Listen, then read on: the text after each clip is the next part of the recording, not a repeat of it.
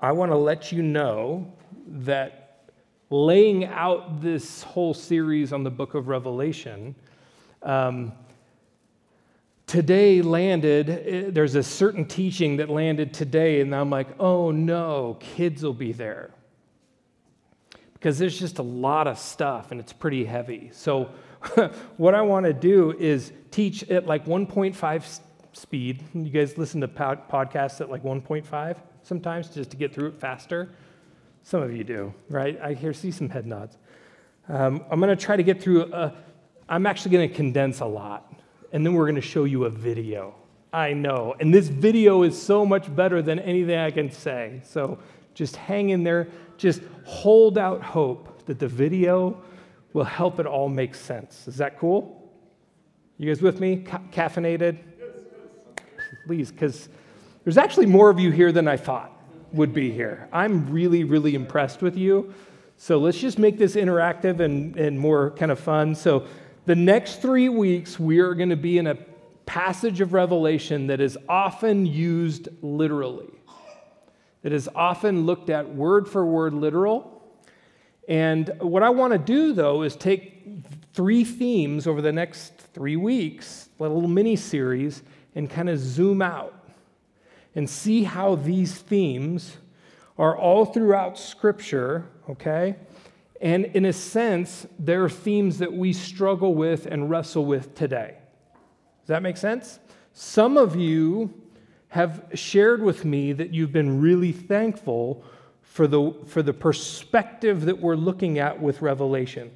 And I'm thankful for the feedback, but I know for some of you this is really difficult because there has been a way that we've read Scripture, especially Revelation, that kind of has some ruts to it that we keep falling into. And I'm proud of you for wrestling with it. My goal and my intent isn't to get you to agree with me. My goal and intent is for us to be faithful.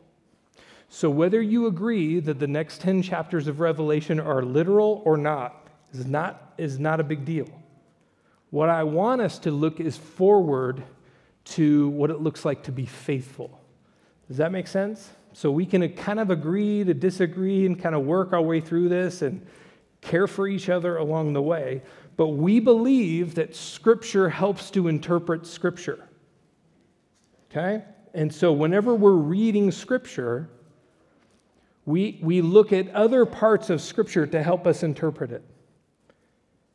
And the Old Testament references, like I've been sharing with you, in this book are enormous. There's over 400 of them. We cannot discount all these references. And then there's all the Roman imperial propaganda that we talked about last week. So last week we talked about Domitian. We talked about the image of the one on the throne and how all that undercuts propaganda about him. We also talked about this idea of a scroll and this idea of Domitian holding the scroll and it having like this connotation of that Domitian, that the emperor had in a sense this ability to lay out human history, to control human history. And we talked about how meaningful that image is. And so now we're going to jump into chapter 6 because they begin to start opening the scroll, the Lamb. Verse 1, I watched as the Lamb opened the first of the 7 seals. Then I heard one of the 4 living creatures say in a voice like thunder, "Come." I looked, and there before me was a white horse, and its rider held a bow, and he was given a crown, and he rode out as a conqueror bent on conquest. When the Lamb opened the second seal, I heard the second living creature say, "Come." Then another horse came out, a fiery red one, and its rider was given power to take peace from the earth and to make people kill each other, which sounds like a regular day right now in our world. To him was given a large sword, When the Lamb opened the third seal, I heard the living creatures say, "Come." I looked, and there before me was a black horse. Its rider was holding a pair of scales in his hand. Then I heard what sounded like a voice among the four living creatures saying, 2 pounds of wheat for a day's wages, 6 pounds of barley for a day's wages, and do not damage the oil and the wine. So the idea behind here is think economic hardship, think difficulty. When the Lamb opened the fourth seal, I heard the voice of the fourth creature saying, "Come." I looked, and there before me was a pale horse. Its rider was named Death, and Hades was following close behind him. They were given power over a fourth of the earth to kill by sword, famine, and plague, and by the wild beasts of the earth. This is very Halloweenish. 4 horsemen is a reference to Zechariah 1. It's not a brand new image. It's kind of pulled in by John. When he opened the fifth seal, I saw under the altar the souls of those who had been slain because of the word of God and the testimony they had maintained. They called out in a loud voice, "How long, sovereign Lord?" We talked about this "how long" language all throughout Scripture. Holy and true until you judge the inhabitants of the earth and avenge our blood. Then each of them was given a white robe. Remember, a white robe was for people who were victorious. We talked all about victory. And they were told to wait a little longer until the full number of their fellow servants, their brothers and sisters, were killed just as they had been. I watched as he opened the sixth seal. There was a great earthquake. The sun turned black like sackcloth made of goat hair. You guys know goat hair, right? We all know goat hair. Anybody wearing anything with goat hair? No?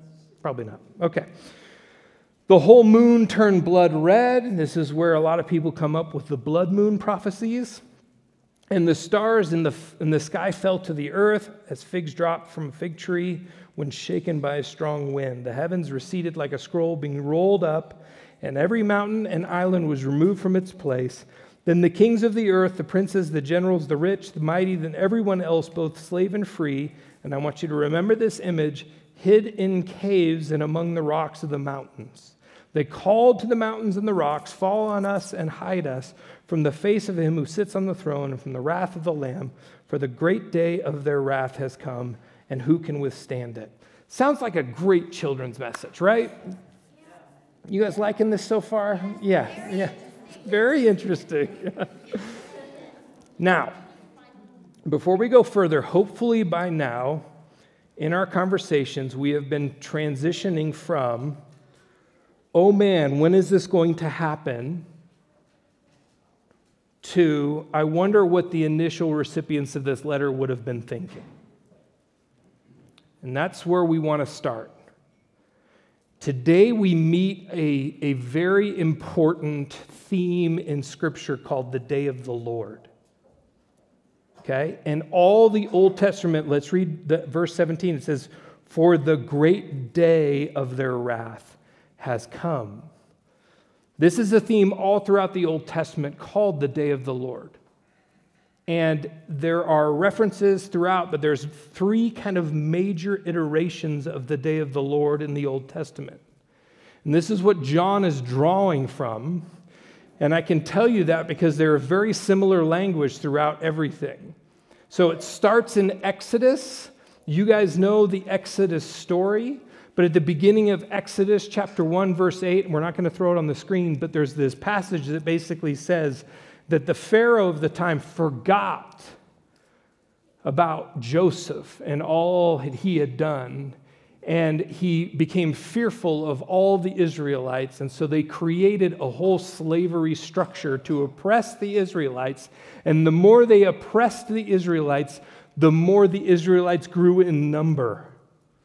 And this became a problem for Pharaoh, and the Passover story is hard to overemphasize. It carries through all Scripture. And Yahweh is declaring war on the gods of Egypt later on in the story of the people in Exodus. And I'm going to throw this up there. You guys probably have seen the plagues of Egypt. So these are the plagues on Egypt: water into blood, frogs, gnats, flies, pestilence, which is like sickness of your livestock, sores, boils basically, and I was always grossed out about that when I was a kid. Hail, locusts, darkness, and death of the firstborn. Any firstborn? All right, we can relate. Firstborn males. Sorry, Mom. Not you. So here's the plagues on Egypt. And the reason for these plagues was every single one of these plagues was attached to a god of the Egyptians. And so God was declaring war on the gods of the Egyptians. Sounds like a lot of fun, right? And it is these plagues that provoke Pharaoh. It was meant to provoke Pharaoh to repentance. But it says 10 times in the passages that God hardened Pharaoh's heart, and it also says 10 times in the passages that Pharaoh hardened his own heart. Okay? So we get to Exodus 13:3. It says then, well, they're rescued. Okay, we're just fast forwarding a bit here. They're rescued, and when Moses said to the people, commemorate this day, the day, right? You came out of Egypt, out of the land of slavery, because the Lord brought you out with his mighty hand. So this became a traditional yearly festival called Passover. That day was the day that you would celebrate what God had done to rescue you from a corrupt, immoral, heavy-handed, powerful nation. And Egypt was brought low, and Israel was set free. Okay? And it says in Exodus 14, that day the Lord saved Israel from the hands of the Egyptians, and Israel saw the Egyptians lying dead on the shore. And when the Israelites saw the mighty hand of the Lord displayed against the Egyptians, the people feared the Lord and put their trust in him and in Moses his servant. Now, to help us in our brains understand what the day of the Lord is, here is a quote from Tim Mackey from the Bible Project. And we're about to watch a Bible Project video in a little bit. But it says this: the day of the Lord is a phrase used to describe how God is at work in history to confront collective human evil, to liberate his people from oppression, and to assert his rule over creation. Okay? So this happens in the story of the Egyptians. And it continues to happen in the scriptures. An arrogant nation is judged, oppressed people are set free, and the sovereign power of Yahweh is shown over that empire. You with me? Okay, the second time this happens, now, there's two versions of this in Scripture. You'll see a lowercase day of the Lord, and then you will see an uppercase day of the Lord, a capitalized day. The lowercase day of the Lord is a historical reference to a day of the Lord where God does his work. And then there's a penultimate day of the Lord where God will finally and completely deal with evil and empire and its ultimate hope for us and for all of humanity. Okay? So in Isaiah, we see another reference of the day of the Lord, and this is condemning Babylon. And I'm not going to go through all the references here, but I'm going to go through some of them. Chapter 2, verse 17 says, the arrogance of man will be brought low, and human pride humbled. The Lord alone will be exalted in that day. Okay? And then verse 19, see if this rings a bell with Revelation. People will flee to caves in the rocks and to holes in the ground from the fearful presence of the Lord and the splendor of his majesty when he rises to shake the earth. Sound familiar to Revelation at all? This idea of hiding in the rocks from what God is going to do something to fix all that is broken. And who are the people hiding in the rocks? People who are doing broken things. Now, there's so much language here in Isaiah 13. Pop this on the screen a little bit, Carissa. The stars of heaven. Let's do the stars of heaven, verse 10. Stars of heaven and their constellations will not show their light. Darkness, right? Rising of the sun will be darkened. The moon will not give its light. A little further down, make the heavens tremble and the earth will shake, this idea of an earthquake. And then chapter 13, verse 19 says, Babylon, the jewel of kingdoms, the pride and glory of the Babylonians, will be overthrown by God like Sodom and Gomorrah. So what are we talking about? It's a historical reference to Babylon falling to the Persians, and it is using this day of the Lord language. Now think about it. If you are no internet, no phones, all you know is the few square miles that you've lived your whole life. You don't know world maps. You don't know other cultures. And all of a sudden, your whole world changes drastically. Would that feel like the stars falling from the sky and the sun turning black as sackcloth? Yeah, it would. God would judge unchecked human evil on a national scale. And here's the problem. It happens to Israel. It happens to God's people. The prophet Amos talks about it. The prophet Joel talks about it. We're not going to get into these references. I'm going to let you see the video. Joel is prophesying about a day of the Lord against Israel and how the oppressed became the oppressors. Okay, this happened in human history. The early church was like, during this whole time that we're reading about, was kind of oppressed. And 300 years later, they became the oppressors. In fact, it became where if you didn't, swear an oath to Jesus, you would be killed. So it's really easy in our human hearts to change from being the oppressed to the oppressor. And so we're talking about this whole idea, the overthrow of Israel. They get carted off into exile. God's own people had become arrogant and oppressive. And then there's this description of heavenly, cosmic, day of the Lord language. So when we get to Revelation chapter 6, trust me, the video's coming shortly.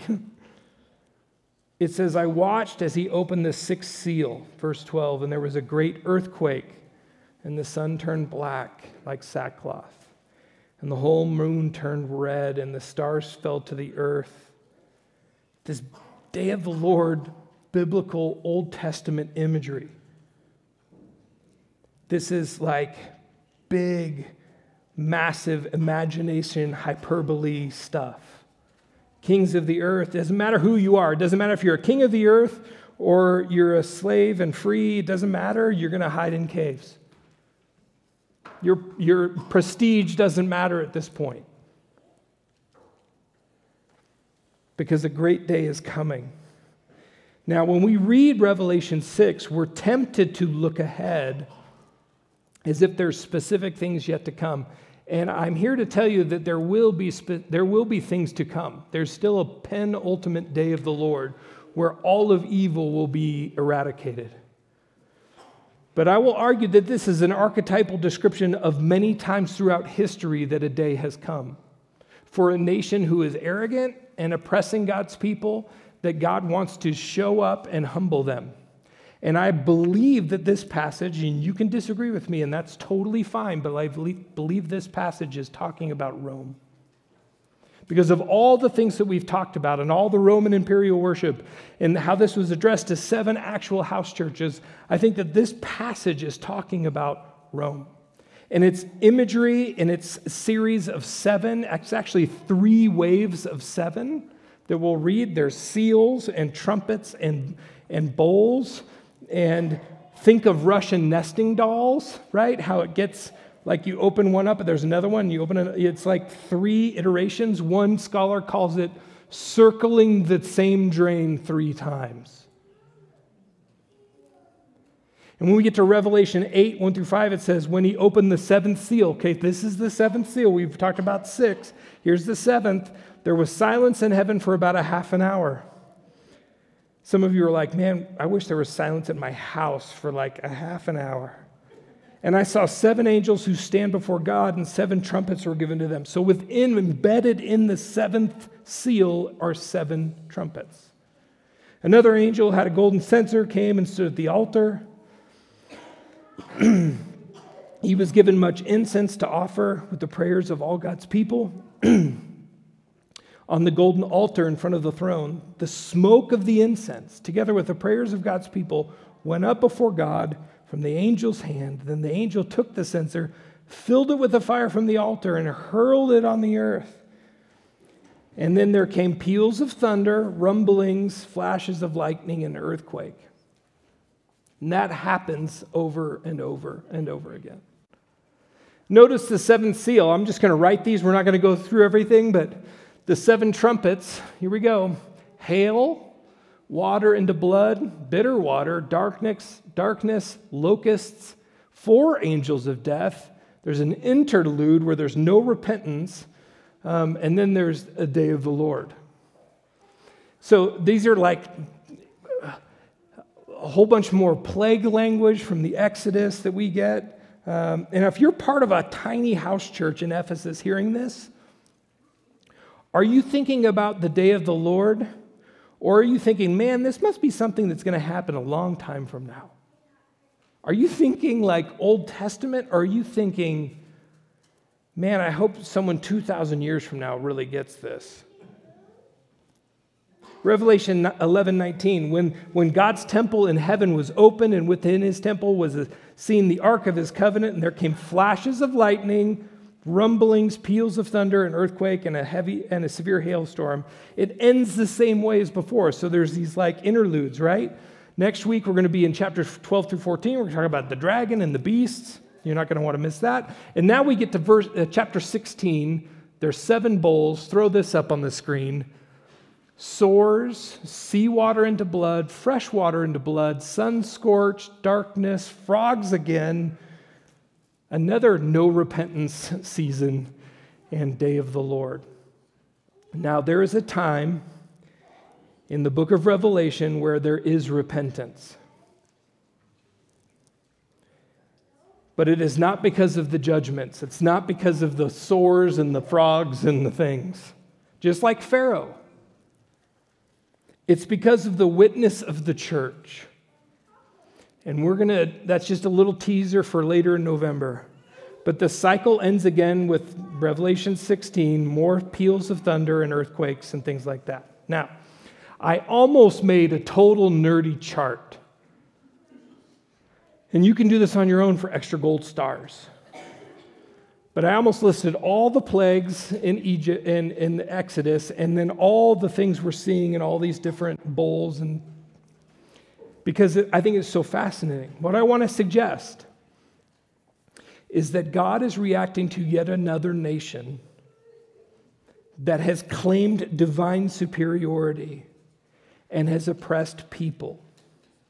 And we know it's the nation of Rome because John actually calls Rome Babylon. And we're going to learn about Babylon in 2 weeks. But what I want you to do now is you guys made it to the video. I'm so proud of you. And this will make so much more sense. So take a look at this from the Bible Project. So does that make it better?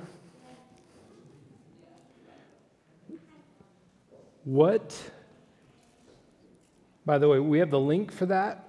It'll be, it's actually, if you hit our program under our resource page on our website, you can actually catch the link if you want to see that again. Bible Project also has a whole bunch of videos on the day of the Lord, but here's where I want to close us today. Where is the hope in this? The hope in this is that God is a God who is going to confront human evil. That's huge. Most of us are not oppressed people. Most of us have not grown up that way. We don't know what that's like. We experience some suffering, but imagine being an oppressed people and experiencing suffering most of your life, and you're hearing these words. And if you're like me, these words have the potential to be actually more uncomfortable than they are hopeful. Because I have to ask myself, and if I'm reading this right, and other smart people are reading this right, has the empire around me taken on parts of Babylon, and am I complicit in it? Are there unjust economic practices that I benefit from? Are there oppressive ways that you and I call normal that run counter to the kingdom? This doesn't mean that we don't love our country. It actually means that because we love it and because we're students of Scripture, that we're called to interrogate the assumptions of our surrounding culture and to ask, what are the ways we participate in injustice around us? And we're tempted to make this book about the future because it keeps us from the challenge off of us. And so the hope is for us that the person that abused you, the system that oppressed you, the corporate greed that keeps you and other people in poverty, that God is not blind to that stuff. He's not. Like, how could God be loving and not deal with evil? How could God be loving and not deal with the amount of human blood that cries out from the earth over thousands of years? So the section that we're in here is these birth pangs towards new creation and what is actually taking us to that place where there are no more tears and no more pain and no more disease and no more mass shootings and no more terrorism. The truth about human life has to be told, and the injustice has to be reckoned with. That is what God is about. And so the hope comes from a God who's not indifferent to human evil, but who has dealt with it and will deal with it in a final form. And so the question for us, middle class, safe and secure folks, is we have to ask ourselves, not will God get back at my oppressors, but where have I joined in that system of oppressing? We have to ask that. Hope is found in this space because embedded in evil is the seed of its own destruction. That's what the wrath of God is. The wrath of God is embedded in evil. You become what you want to be. And who is victorious? Only those who have taken on the blood of the slain lamb. That's who's victorious. And so this morning, that's where we're going to end, as we wrestle with this first major theme. And next week, Dragon and the Beast, and the week after that is Babylon. And my hope is that these three themes will help kind of come together like gears for us to understand what John is saying. Does that make sense? Let me pray. God, we are grateful to wrestle, and I am grateful to be a part of a church who chooses to hear and wrestle with challenging and hard things. And you want for us to be faithful.